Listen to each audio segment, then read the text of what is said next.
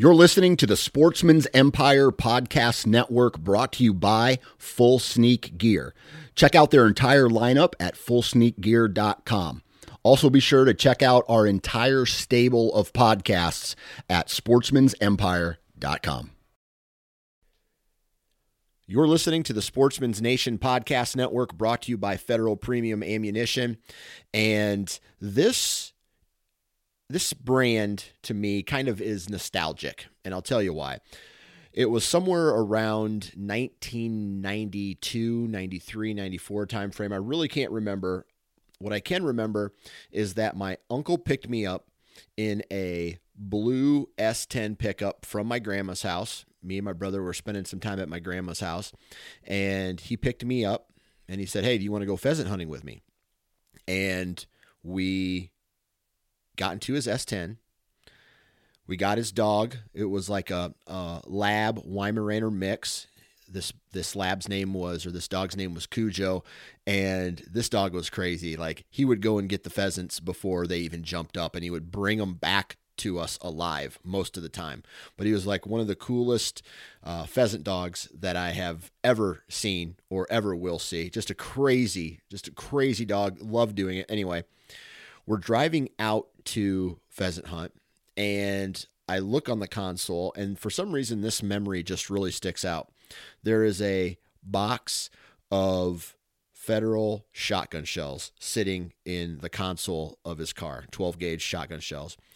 We get to the farm, and we get out. I'm putting on a pair of gloves and a jacket and putting on my Blaze Orange stocking cap, and he says to me, I was probably 12 or 13 at the time, and he says, "Well, if you're ever going to go pheasant hunting, or you're going to go duck hunting or turkey hunting, you should probably always use Federal shotgun shells." And at the time, I didn't know any better, right? And so he's telling me about the shotgun. He's telling me that I should use Federal ammunition, and he takes me out. Cujo jumps into this buffer strips, and he starts working real hard, and he ends up jumping up a rooster pheasant. I pull up. I do exactly what my uncle told me. One shot, one kill, pheasant down. Cujo goes, gets the pheasant, brings him back. And I was so excited. I was so jacked up. This was the first animal that I had ever killed, other than beaten trapped animals with a bat, from trapping. But I was so excited. I wanted to go home and tell my grandma and tell my mom and share the story with them.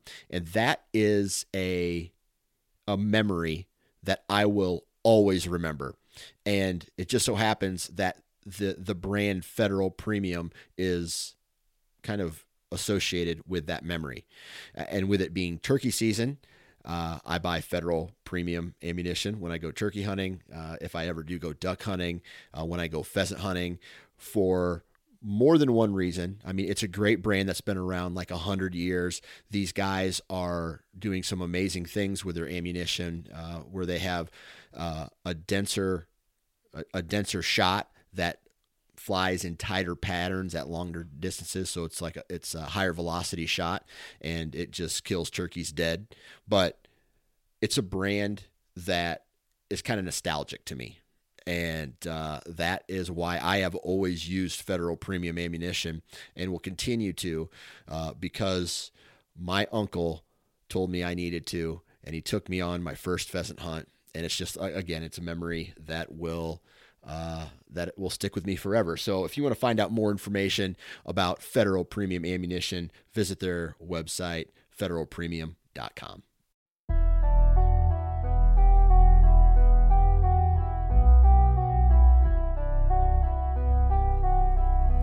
Happy Friday, everybody, and welcome back to the Nine Finger Chronicles podcast. I'm your host, Dan Johnson, and we got a really interesting episode for you today. We have Buddy Pyland from Ozonics. I've known this guy for a lot of years. I'm going to say like over 7, over maybe close to 10 years, maybe. I don't know. A long time. I met Buddy when I was back in the White Knuckle production days. We were working with Ozonics back then, and that partnership and that relationship kind of transferred over to the Nine Finger Chronicles. And a really good guy.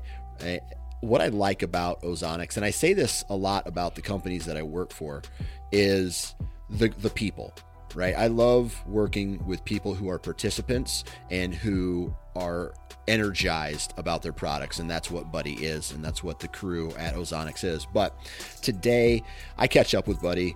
This is kind of a two-part podcast. Part number one is a BS session where I talk to him about some bucket list hunts, talk to him about what he's doing this spring, what he's doing this fall, how his last hunts were.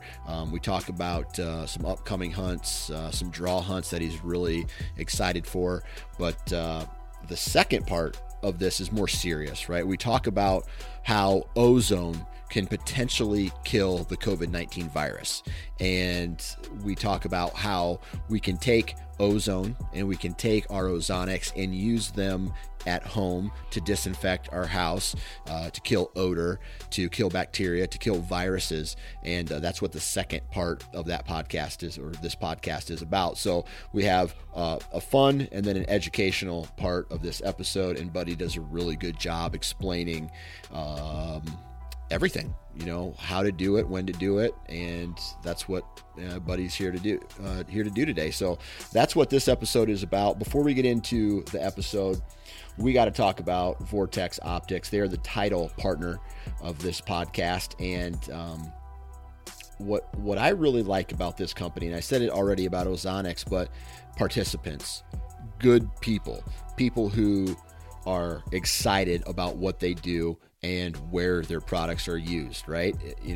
Sometimes I talk with people in organizations that are not participants, right? They don't shoot guns. They don't hunt. They're just the marketing person, right? Or they're just the product specialist, and they don't necessarily use them in a real world scenario. So it's good talking with people from Vortex who are also like-minded individuals. So that's just one of the reasons why I like working with Vortex. Now, the second part is their product line, right? They have awesome rifle scopes, red dots, binocular spotting scopes, rangefinders, and just to kind of put it into a real-world scenario, last year when I went on my mule deer hunt, I didn't realize this was my first, I would say, it was my first wide open sit down, spot and stalk type of hunt where we did a lot of moving, but we also did a lot of glassing.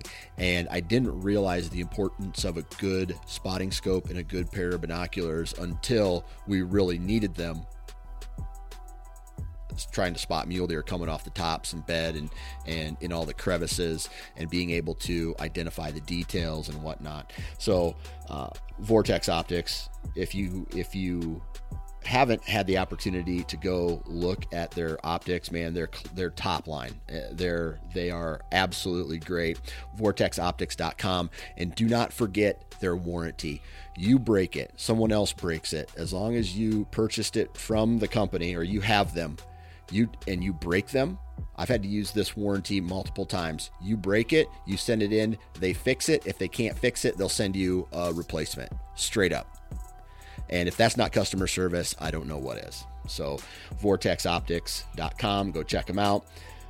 I've talked a lot already. This is a very long, big intro, and I'm sorry for that. But let's get into today's episode with Buddy Pyland. Now, every time I get this guy on the phone, it's been a pleasure. It's a pleasure because, I don't know, we go back quite a ways, Buddy, don't we? Oh, yeah. I'm trying to remember, maybe 8 years, something like that. ATA 2010 or somewhere around there, I would guess. Yeah. So it's been a while, and I always like catching up with you because I feel like you're one of the originals when it comes to one of the first people, not necessarily that I've met in the hunting industry, but that I continue to communicate with on a regular basis, if that makes sense. No, absolutely.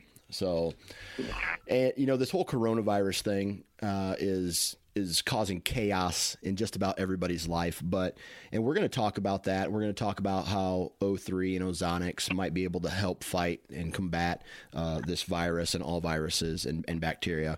But I want to kind of just have a little BS session with you up front because I feel like the world just needs to chill out and BS with some buddies for a while. It's funny you say that. I had that same conversation with Scotty this morning. All of us in our day-to-day lives, whether you turn the news on, whether you're talking to your family or you're on the phone or at home, no matter what you're doing, everything revolves around that. And I get it. I completely understand that. But this morning I just couldn't do it. I was like, I have to do something different. And oddly enough, I'm fascinated with sheep hunts. And so I happened to stumble across a YouTube video of Jason Hairston's last hunt with Donald Trump Jr. and Brendan Burns, where they were chasing stone sheep, and they killed 3 stone sheep in 11 days, 1 with a bow, 2 with a rifle. And I needed to have that, right? Because that's what we do. Right. Right. And that was, I can relate. Yeah, man, I find myself shutting off the news and doing something similar, right? We have quiet time in our house where it's typically after lunch, and maybe the youngest boy, he's in the back bedroom, but my daughter and my son, every once in a while, will get YouTube on the TV and we'll watch some kind of unique high country mule deer hunt or some back, DIY backcountry type of hunt that is more than just, showing up someplace and shooting a deer. Like there's this adventure to it. And it's pretty cool because they seem to be captivated by it and they ask a lot of questions. And at the same time, I enjoy watching it. So it's something that we've all been able to kind of do together. That's not Paw Patrol, and it's not like the, end of the world type news. Absolutely. No, I've got to get that figured out because my grandkids were here on, with all the daycares and schools being shut. My wife's trying to help out my son and daughter, and so we had the grandkids for just a little bit. And there's no watching hunting videos in there, so I've got to get that secret for you. Paw Patrol, and there's another one called PJ Mask. It's about kids. Here's the crazy thing. It's about 3 kids. They go to school during the day, but then they fight crime at night, and somehow their parents don't know about it. That's I guess that's a pretty good premise. Right. So they fight crime, and the kids for my youngest son will sit and not even blink to the point where I think he's having some kind of problem, because he just sits and stares at PJ Mask. So if you ever have the grandkids over and you got to get some work done, throw in PJ Mask. Okay, I'm going to write that down and make a note. So sheep hunt, right? You've been watching some sheep hunts on YouTube. Is that on a bucket list of yours? It is. I don't know that I'll ever get to do it. I get a little older every year, and I know both Scotty and I, Scott, the founder and CEO of Ozonics, been my best friend for almost, 17, 18 years now. Long time before Ozonics came along. But, he has a dream to do that, and it's kind of grown on me, and so I've been studying it quite a bit. But something I would love to do someday, yes. You said it earlier. The adventure hunt I love killing whitetail. Don't get me wrong. For me, it's so cathartic and therapeutic, I think would be a good word, the way I use the deer woods. And I love chasing deer with a bow, but right. The adventure hunts, chasing elk, the mountains, the getting to your place to hunt. I've grown to love that as well in doses. Yeah. That's, I would love to go on a sheep hunt just from the footage that I've seen, but the amount of money and the amount of preference points you have to collect on some of these hunts in order to get and go are not within my reach right now. So within my reach are like over-the-counter mule deer hunts, going to Colorado for an elk hunt, maybe going out of state for another whitetail hunt. But I'm going to be cashing in some preference points for Wyoming this upcoming year, or 2021, when I turn 40. So I'll turn 40 November 5th of 2020, but the fall of 2021 is when I hopefully am going to cash in some of my elk and antelope mule deer points that I've been collecting for the past 7 years. And the goal is to do it big my 40th year. Oh, yeah. That'll be phenomenal. Yeah, yeah. So what do you have on the list for 2020 as far as fall hunts or spring, even spring? Well, right now, nothing for spring. Everything's been kind of put on hold, obviously, given the current situation. And just quite frankly, we're really busy from an ozonic side, what I do there, and then what I do every day with the railroad. So very, very busy. But fall, we've got a full schedule this fall. We've got an Alberta velvet hunt with a friend of ours, Trevor Montefiore. He's had a duck and goose outfitting company for many years, and he chases the flyway all the way from the start of the season, ends up in Arkansas at the end of the season, which is really cool. But he also chases and outfits for whitetail, but he's invited us up. So I'm going to do something. I've never killed a whitetail in velvet. So I'm going to hit that late August, and then for about 8 days, and then come back, take a quick break, and schedule to go to Kentucky as long as the world will allow it. I'm going to go to Kentucky and try to do the same thing in Kentucky the first or second week of September. Saskatchewan's on my list like it is every year in November. I went December last year, tried to do the last week of the season there, which that's a great story. I didn't kill anything. I actually got skunked last season on all my hunts. It's okay. Great stories behind all of them. Great experience. Well, 2 of them were great experiences. One of them was not so good, but that happens sometimes, right? Yeah. Yes, it does. So Saskatchewan. So Saskatchewan. Have you ever hunted in the Midwest, like Ohio, Iowa, Illinois? Let's even Kansas. I've hunted Kansas. I took in 2013. I shot my biggest deer to date, which was my second buck. He was about 125-inch 8-point. That was just a hunt I'll never forget. But yeah, so I've hunted Missouri. No luck in Missouri, and right now I've got 2 preference points for Iowa, and I'm going to get another one this year and hope I hunt Iowa next year. Okay, so the reason I asked that question is because you're taking 2 trips to Canada. Is there something different or special about Canada that you really like as compared to all the other offerings here in the U.S. as for whitetails? Well, yeah, I'm going to Alberta. I hunted Alberta this last year in the Edmonton Bow Zone, which is a really special place. They haven't had firearms in that zone since 1972, I believe. And they've got some exceptional animals. It's like hunting the Midwest. You're hunting travel routes, bedding to feeding areas. So just exactly like hunting the Midwest. Very different from what I do in Saskatchewan. It wasn't they've had so much rain, most rain they've had in 40 or 50 years, and it just wasn't a real good hunt this year. In fact, I didn't see a mature deer for 7 days on stand. Buck, that is. Yeah. But I'm going back to Alberta again, a little bit further north, just because of the invite and the opportunity. But Saskatchewan's a really special place. So I hunt the northern timber in the bush up there, and we go camps about 9 miles deep, and some of the stands that we go to, you're 20 miles from camp. And so when you start thinking about that, the nearest road in some of those spots is miles and miles away. And some of these animals have never seen a human, and they're just so big bodied and I mean, they're just different animals. And I've seen wolves up there. It's just a different place and my friendship with Dean Partridge, I go up there just to hang out with him as much as I do to hunt at this point. But I have 3 beautiful deer on my wall, and which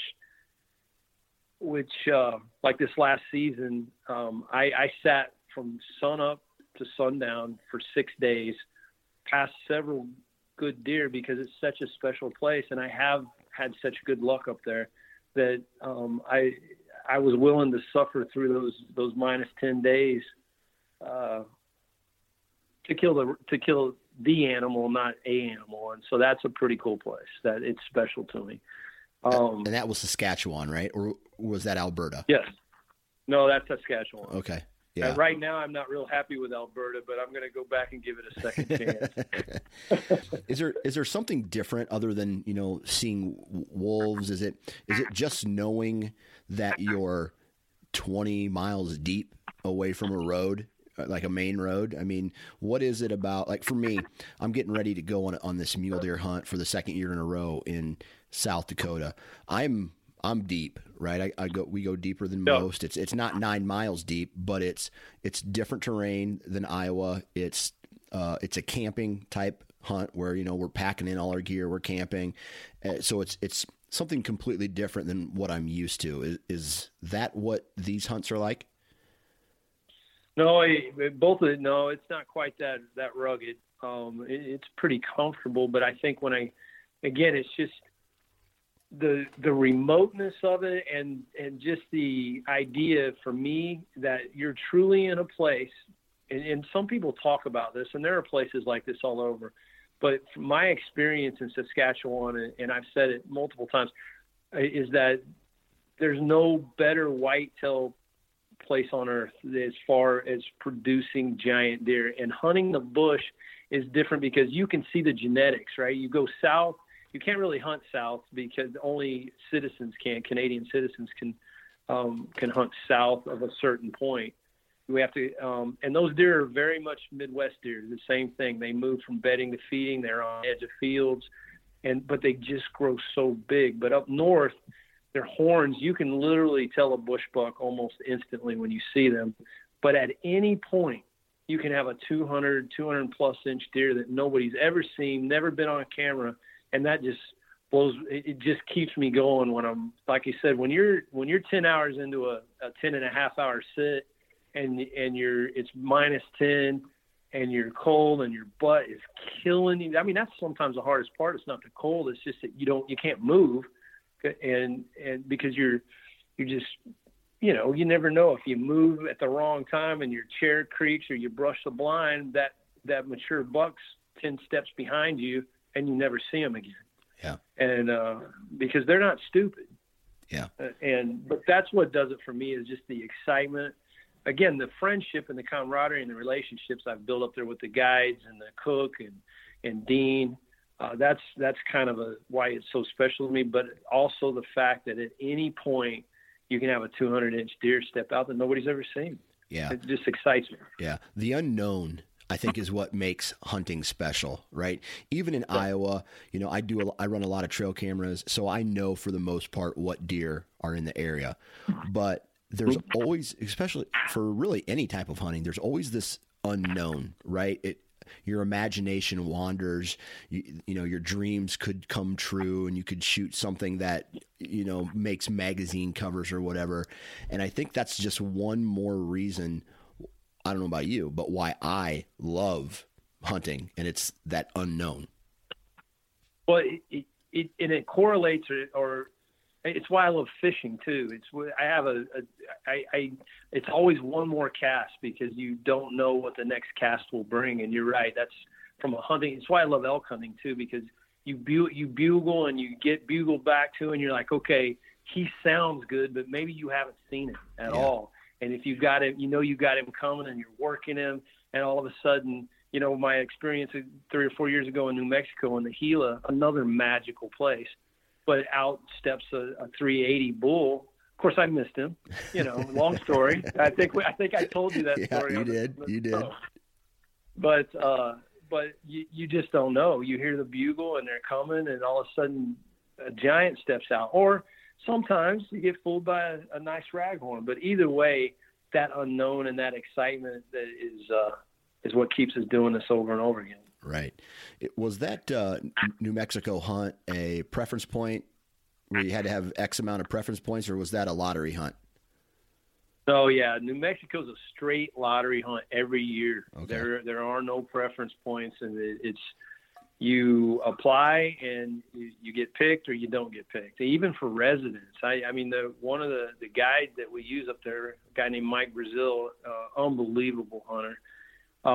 Last time I knew, he hadn't drawn an elk tag as a New Mexico native in like 10 years. Oh boy! But then his son had drawn 2 years in a row. Yeah. So it's tough. Scott drew the first year that he ever applied, but we haven't drawn since. Yeah. What's and do you know what the odds were for being drawn for that hunt? They're tough. I have no idea. We apply every year, and I wait the end of April. I've got my fingers crossed, hoping Mike will call and say, "Hey, one or both of you drew," and because if one of us draws, we'll pick up. We'll find another tag. Yeah, a landowner tag. If and the perfect world would be both of us to draw. Yeah, because we pick a certain area, and I can tell you guys that the Gila is truly a magical place for elk. We hunted Colorado this year, lots of elk, but man, the Gila just has giants and maybe not as many elk from a quantity standpoint, but from a quality standpoint, I don't know. I mean, you probably got to go to Arizona, and I'm sure Utah and Nevada got some real good places, but the Gila is incredible. Did when you were on that elk hunt, did you have a day where you experienced like the elk rut with like bugling just going bananas and elk running all over the place? Every single day for 9 days. I had got out of the truck the first morning. So we got out of the truck that night we got there, and you could stand outside of the camp house and just hear them bugling back and forth and go, there's 3 different elk right there. And but the very first morning we get out of the truck, we walk 10 steps, and the sun is, it's just getting light, and they're just screaming, just one right after another. It's amazing place. Had I been rifle hunting, I would have put it literally 30 minutes, my first hunt, first morning, 30 minutes in, I had a 350 bull at 350 yards across the canyon from me. I mean, my hunt would have been over, assuming I make the shot, of course, but my hunt would have been over in 30 minutes. And I had encounters. I passed a 290, 300 bull that we've got beautiful footage of that. I had him for 30 minutes. It's amazing footage. Passed him on the 4th day because of the Gila, and I thought I'm going to have another opportunity. I came close several times, but it was finally the 9th day, 55 miles up and down for the 9 days. And but that 9th day, I actually had that encounter with that giant, that double main beam giant, and missed him. And then later that evening, had another small elk, the bull that we got on that I missed, shot underneath of him. That's 63 yards. I want to ask you about that specific moment because, on this podcast, we talk a lot about doing a lot of hard work and then finally catching up with something. What was that experience like for you where you were doing all the hiking, you were doing everything right, and then you missed? Yeah. So, the human nature for me, you begin to analyze, and then I love to self-assess because in the end, like you said, I trained super hard for that. And it's why I passed that first elk, because I wanted to kill an elk worthy of my effort. Not that I needed to kill a bigger one, but any elk would be worthy of it, I guess. But everything for a year to get to the Gila and all, I just knew I had 5 more days.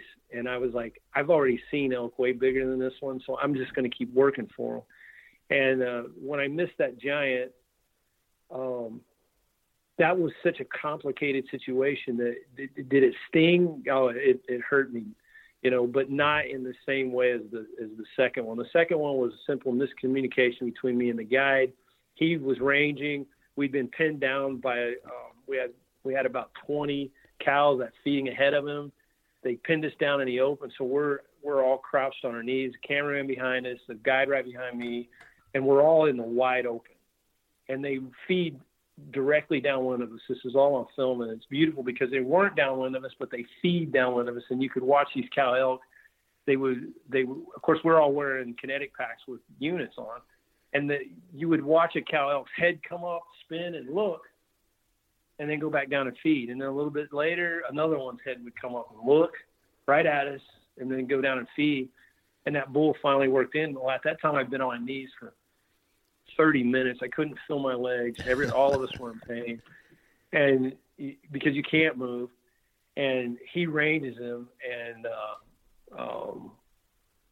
I thought he said 72, no, 52, and I shot. It goes under him. He says, "What happened?" Of course, they all blew out, and it was 62 yards. So it was a miscommunication. That one hurt because I had him broadside. We waited 30 minutes watching him come. I steadied up. Everything was perfect. I just used the wrong pin, and 9 days and 55 miles and three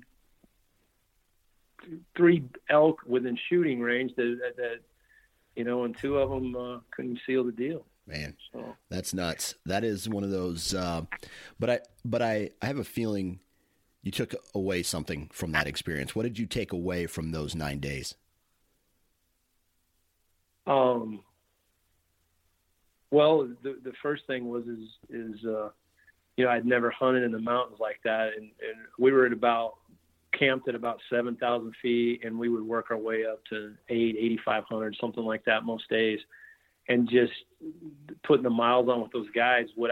I'm in good shape, and I trained for it, but for me, it was a challenge that I took serious all the way up to it. And so I felt like I kicked the mountain's rear end pretty good. And that made me feel good. The second thing was I had no context prior to that, of elk hunting, right? My context was all from magazines and stories. There was no firsthand experience. And so after experiencing, I would, even with a guide, I know to do things different. And like the situation with that double main beam giant, I would have made a different call right off the bat, knowing hindsight's 20/20. Knowing now, I would have told the guide, no, let's stay right here, because when we tried to force a better position and got caught in the open. Had we stayed where the other guide had said, stay right here, I'm going to run back up here and pull him right by you. I had an 8-yard shot with him never being able to make eye contact with us because of the brush. He would have literally stepped out at 8 yards.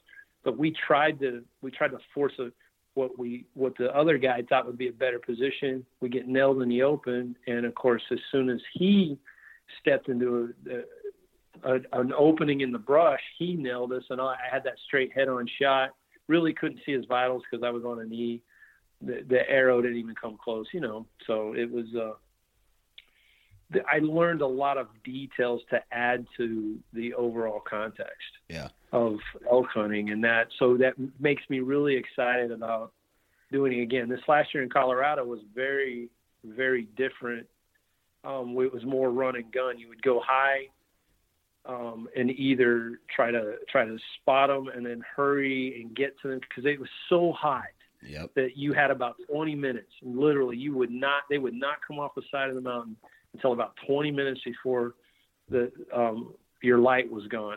And so if you were up high and you thought, okay, they're going to feed in, you had to be moving and circle all the way back around them and try to get ahead of them and get into bow range.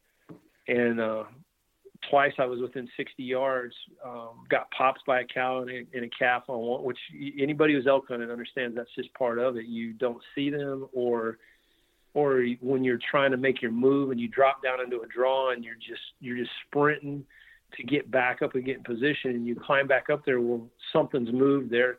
and we were running up on a water hole, had a shooter elk bull there. And when we popped out about 60 yards from him, I had brush between me and him, but right to the right, it was open, and cow and calf at 15 yards peg us. They don't know what we are. They don't blow everybody up, but we can't move to a spot where I can get a shot on a bull. And then we just run out of light, which was the story that entire week, for the most part. I had a lot of fun, had a lot of close calls, that's why we call it hunting. Yeah, absolutely. So you think I should apply for that New Mexico hunt? Is it worth it? Oh, I would apply for it every year, because look, if you don't get drawn, they refund all your money except for like a little handling fee. I think it's like $69 or something like that. I don't remember. It's not a lot, but it's a lot to apply. I think it's about $850 to apply. But if you don't get drawn, all of the money goes right back on your credit card or however you do it. Gotcha. Yeah. I would do it every time. Yeah, I'll tell you what. I went to Colorado this year, and our camp was at 10-3, and we had to, once we got there, we had to, every morning we went up another 1,000, roughly, we went up to about 10-8, but then by the end of the day, we were at this year we were at 11-6.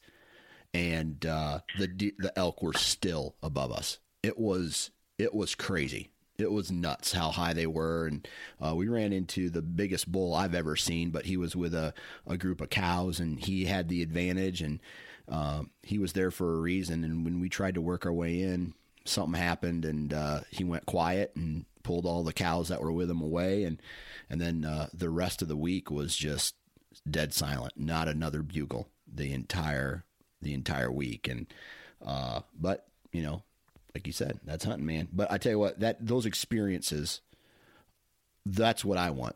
I want to be able to show pictures.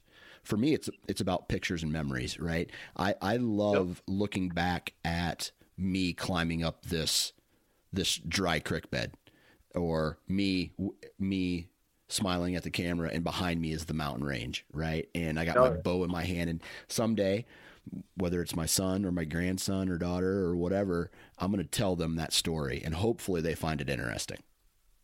Absolutely. No, I agree. It's all part of the journey. It took me 5 years to shoot my first buck with a bow, and I'd had so many close encounters, and I'd hunted so hard, and I'd got skunked so many times that first buck, all 110 inches of him is on my wall, and he's my favorite buck of all of them, because I know how hard I worked for him. And that's why these elk, I'm two, the elk are 2 and I'm 0. But that will change at some point. And all of this is adding up to that day where it happens. And I learn a little bit more, and I get a little bit better. And you're going to lose your mind, and then you're going to do your first pack out, and then you're going to be like, why did I decide to go elk hunting? That's exactly right. All right, so we're going to do a bit of a hard transition now, and we're going to talk a little bit about something that we don't really want to be talking about, but here is this COVID-19 virus that's sweeping the nation in a bad way. And let's just talk about Ozonics and O3 in general, and talk about what it actually can do to bacteria and viruses. We've talked about this a little bit in the past, but now it's right in front of our faces. And, I don't really want to talk about what it does in the deer woods, because we've talked about that before, but what can we be doing at home with our units? Let's say we have a unit. What can we be doing at home with our unit? Well, so I think we have to transition first from the deer woods to this conversation. And the reason why I say that is because human odor is bacteria, right? Right. And so it's super effective against bacteria. But what's something we don't talk about a lot when it comes to odor and deodorization has ever been this idea of a virus. Both bacteria and viruses are pathogens, right? And organic pathogens. Ozone's super effective against both. there's a lot of anybody can Google it and look online, and they'll see a lot of the studies that were done following the SARS epidemic back in 2002, 2003, that time frame, where they did a lot of studies on that. Same thing with MERS in 2012, I believe it was, that time frame. Both ozone was found to be super effective at destroying those viruses. The COVID-19 is a genetic cousin. Again, I'm no scientist, and all of this stuff can be found online. We've put together some stuff to help people see that. It's a genetic cousin, and you can extrapolate that if it's effective against those, that it may be effective against COVID-19. And we believe that it is certainly a tool that can be used to help, along with all the other things that everybody's doing, social distancing and cleaning surfaces with disinfectants. What I've done for years, every year this is the first year I got the flu in my entire life, back in December. But my wife's had the flu multiple times. In fact, a couple of years ago, she had it in December and then had it again 3 months later, had a different strain, and she gets it bad. And I'm super I don't want to be sick. So there were a lot of times that I would take my unit and I would just walk around the house, have it on boost, and flood my house with ozone. Now, I would air the house out, and I want to caution people, our units are designed for hunting. Can they be repurposed to sanitize and disinfect things, or to help sanitize and disinfect? Absolutely. That's what the dry wash bag and the design, that's what it's doing. It's deodorizing and disinfecting using ozone. And we've established some parameters for helping people understand how to do that. So one, you don't damage your unit, and two, so you don't use the ozone in a way that could be irritating to pets or plants or people. So can you use it? Absolutely. Can you disinfect with it? Absolutely. They've done it for years. They use it in the medical suites. They have robots that go into operating rooms that use UV light, which is just producing ozone to disinfect the air. I don't know if that answered your question. Yeah. Quite. Yeah. So, just kind of saying it out loud, you can use an ozonics in your home, but you just don't want to be there while you use it. That is the best way to put it. That's correct. So if you're going to use it in your home, say you've got a bedroom that you want to. My dad called me and asked me the same thing, and I said, "Well, look, Dad, you go take your bedroom, shut the door, lay a towel at the base of the door, fire the unit up on. If you have an Orion, fire it up on HyperBoost. If it's a 10 by 10, you're going to run it for let's about an hour. Go in, shut it off, open up a window, open up the doors, let it air out, and because the first thing is ozone is naturally occurring. It's in the atmosphere all around you all the time, right? You're breathing it all day long, every day at a certain level. Obviously, these levels are elevated. What does happen is it's a molecule that wants to revert back to its original state, which was O2. So O3 very rapidly decomposes back to O2. So once it's aired out, it's why ozone is so effective. It doesn't leave any toxic residue or anything on the surface, because it just turns back into oxygen if it hasn't already attached and oxidized something like a pathogen, inorganic or organic. It's effective on surfaces or in the air, but in the air, it's super, super effective on airborne pathogens. On surfaces, it's still good to disinfect everything. And the drier, whether it's clothing, a mask, whatever it may be, the drier the surface, the more effective it will be, because when it's wet or carries a ton of moisture, the ozone begins to react with the water vapor or the water molecules and isn't as effective against the pathogens that you're looking to destroy. So the drier things are, the better it works. Yeah. Okay. What about surfaces? How does it, affect surfaces like, I don't know, your countertops or where your vanity, where in your bathroom? Yeah, so most of those things, it's not going to affect at all. I mean, obviously, ozone is an oxidant, a super powerful oxidant, and in high doses for extended period of times can affect certain materials. Like elastics are very, very susceptible to it, depending on how you use it. So you have to be careful with some of that, but most things are very are ozone resistant, especially at the levels that you're going to be getting to on a unit that's only has so long to run on a battery. So especially in a wide open area, you're producing enough ozone to deodorize and destroy pathogens, but not enough to begin to destroy and degrade most materials. Again, certain rubbers, elastics, you need to, if you're going to pump a ton of ozone on, like through a dry wash bag or in a small closet, something like that, you'd want to be aware of that. Right. So, how much ozone does a typical unit, I know you guys have a variety of different options, but how much ozone does a typical unit push out, and how effective is that in, a room that's maybe smaller, like a bathroom or a closet or a big type family room? Well, like I said earlier, I'd love to give you details on that, but I can't at the moment. I mean, one, we don't share output numbers. I can say this, and you can say this as well because you've experienced it. We produce enough ozone that you can drop it downwind in an open air environment and effectively destroy your odor. So deer with a much more sensitive nose than a human's don't smell you. Right. Or smell a diminished version of you, or smell something that resembles you, or does no longer resembles you, and it smells like something else because the genetic code has been altered by the ozone.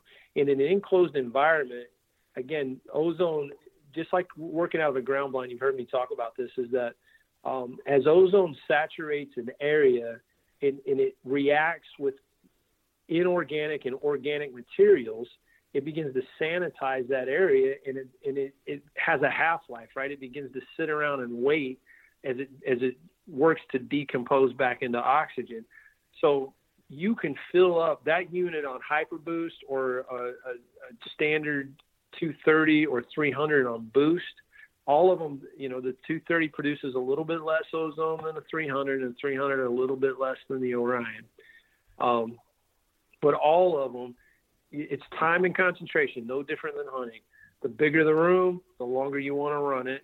And you go in there, you can tell, and you can tell very quickly. On Boost mode with most of them, like I said, a 10 by 10 room, you run it for an hour, you go in there, air that room out good for 30 minutes or so. That's should be a minimum effective dose for that room. All right. Now, again, these aren't empirical numbers I'm giving to people. This is our adaptation to help them say, hey, here's a layer of protection. We're working on doing that to help give people guidance as we move forward. The main thing is as the room grows larger, the more time you need to ozonate that room and fill up the volume of the room with ozone. Okay, but if you seal the room off, like I said, lay a towel at the door and let them run. So 10 by 10, you run an hour. If it doubles in size, double the run time. Make sure there are no people, plants, or pets in those rooms when you fill them like that, and then air them out. All right. Once it runs its course and you decide to come back into the house, the unit is still going to be running when potentially, unless you run it until the battery dies. How long do you need to open the windows and let it kind of air out the room, or does that ozone molecule dissipate after a certain amount of time, making it safe for you guys to go back in the house? Yeah, so I would air it out because there is a half-life to it. And as I said, it's going to sanitize. And once it does that at a certain point, it's going to fill up that room. If you walk in there, turn the unit off, and immediately open windows and walk out, you're going to be fine. If you experience itchy eyes, scratchy eyes, or scratchy throat, or any type of those symptoms, then just go get fresh air. Go outside and get fresh air. Even that on that unit running wide open for the time, you would have to lock yourself in a sealed box to reach a level that's, and like anything, you can reach a toxic level. You take 20 aspirin are good for you, but you take 20 of them, not good for you. Oxygen, super good for you, but if you can pump a person full of so much oxygen, it can become toxic. Right. And ozone's no different. So like anything, you want to be discriminate with it. And again, you go in, turn it off, open up the windows, open up the door, let it air out. Right. Well, I'll tell you how I use it. I got 3 kids, right? Kids are stinky and they're messy, and we'll go on a walk or we'll go to the store and I'll let it run in their bedrooms for a little bit and just kind of get, make it smell fresh. One thing that I did recently was one of my boys, they peed the bed on accident, but they didn't tell me about it. They changed and came upstairs. So by the end of the day, they shut their door. By the end of the day, I took them down to go to bed again, and that room smelled so bad. And so, you strip the sheets, you scrub the mattress a little bit, and then I took the Ozonics and started running it in there, and that odor was gone in, I'd say in a matter of an hour or so. And that's how I use ozone a lot in my house, just because of the germs and the kids, and hey, let's just cleanse the air real quick, because we don't have an old house, but we have an old furnace, and there's a lot of I don't know, probably dust and bacteria in all the pipes. So I run the ozone while I'm circulating the house fan as well, and that seems to do a good job of making the house just straight smell better. No, it absolutely. That's what, like, electrostatic air filters, I'm sure you've heard of them. Most of those encompass some type of UV light, and that's literally what they're doing, is filtering ozone through filtering the air in your house through your HVAC system, and using ozone to kill airborne pathogens and particulate and remove it from the air. And so they use ozone to purify water. There's a lot of things here, and for most people, I want them to help them understand that for me, it's about a risk-benefit ratio.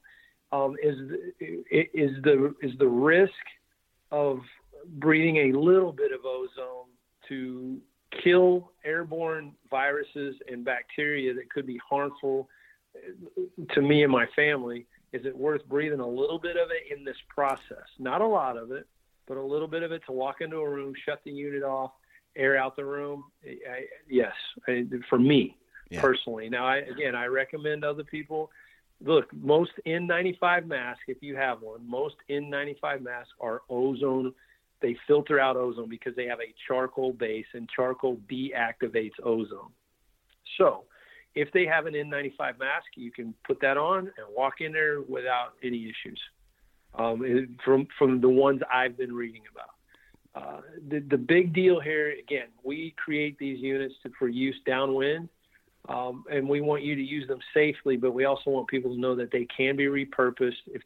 I have had, can't tell you, over the last 2 weeks, you asked me about hunting in Kansas. I hunted in Kansas 2013, and I hunted with 2 guys that were natives of that location. One still lived there, and the other had become an anesthesiologist, and he was a doctor in Kansas City.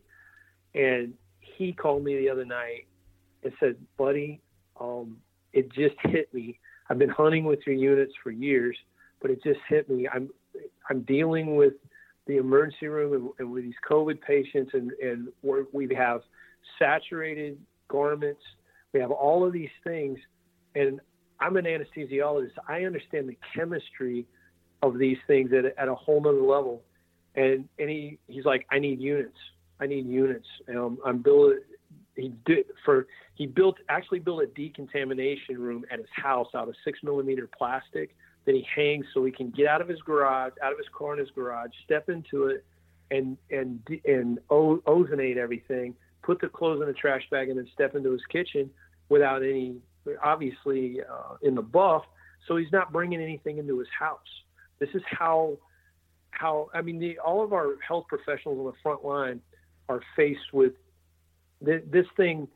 When they intubate patients, you have to understand what happens when a patient's intubated, right? The virus is aerosoled to some degree. And that's why they're in so much danger and why the PPE is so important. And again, so any way we can help at least increase the likelihood that you're gonna stay safe. Nobody can promise anything, but if it helps, that's the message we're trying to get across. If it helps, and we have 120,000 people out there that have units, and so they've got something that they can repurpose. They can pull it out of their bags. They don't have to wait till the season. They can pull it out to start. When I get packages from Amazon, I go out and take my unit and I blow ozone all over my packages from Amazon because the cardboard, because other people have handled them that I don't know. Yeah. And at first I thought some people will think that's paranoia, but you can look around you and see that this is the real deal. And maybe it doesn't affect you, but maybe it does. Maybe It doesn't affect you. Maybe it affects somebody in your family. And so I'm not taking any chances. And we wanted to let people know that if they have a unit, they can use it. And like I said, we have a ton of healthcare professionals that are also hunters. And I've gotten call after call after call. The anesthesiologist, there's a nurse anesthetist in Iowa that I met a couple of years at ATA, as a matter of fact. And I think you know Ryan. Yep, I know Ryan.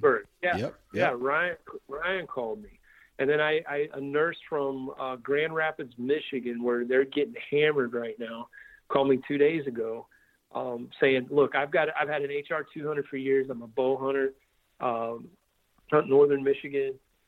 I've been using mine in my locker to treat my mask and to treat my scrubs. Can we get dry wash bags? Will those work to do that?" Other people keep asking me in here, "Can we do that?" And absolutely. So it's neat to know that we can help in another way, not just harvest a deer, but if we're helping them get a little more life out of their masks or their scrubs, or protect them, give them another layer of protection. It's pretty, I hate that it's under these circumstances, but I'm glad we can do it. Yeah, absolutely. And, like you said, with some of the PPE that is hard to find or, limitate, the whole big thing recently was masks or schmucks or whatever the PPE is that they may have to reuse. A quick douse of ozone over top of it could potentially help. That's correct. Cool. That's correct. There's no doubt in my mind that it can help. At what level? I can't say those things because I don't know the answer to that. And same thing with degradation over time. I don't know the answer to those things at the moment because this has happened so fast, and we're working on trying to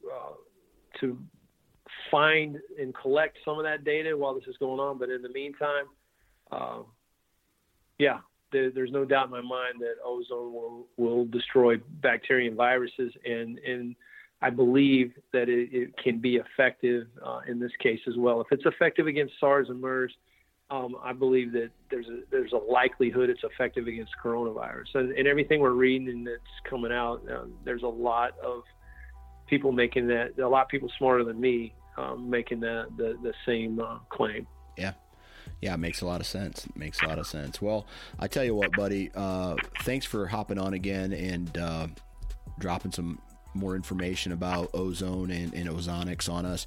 And good luck this fall when we all can hopefully maybe not necessarily forget about it, but put it on the back burner for a little bit and go outside and live that lifestyle that we like to live.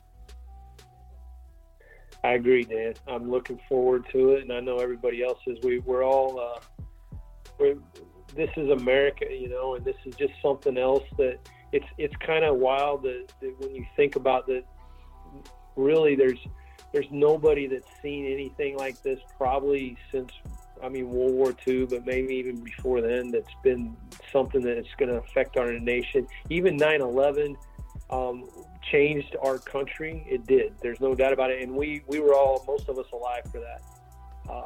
But this, I believe, is going to change the world in a different way. And it's going to be tough while we're living in it. But long term, it's probably going to put us in a better position to deal with the next time, because the next time may be a lot worse. Yeah, that's a fact, Jack. Well, buddy, man, appreciate it. Have a good one. Likewise, partner. Thank you. And that brings us to the end of another Nine Finger Chronicles episode. Hopefully you guys are enjoying this. Please share this with your friends. The intro was long, so the outro will be short. If you're not following the Nine Finger Chronicles on Instagram or Facebook, be sure to do it. If you're not subscribed through iTunes or wherever you download your episodes, please do that.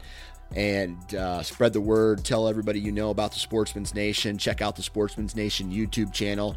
And it's 2020, so look forward to some Instagram and social challenges, so to speak, that are going to be coming from myself and the Sportsman's Nation about what you can do in 2020 to give back to conservation. So we're just going to end it right here.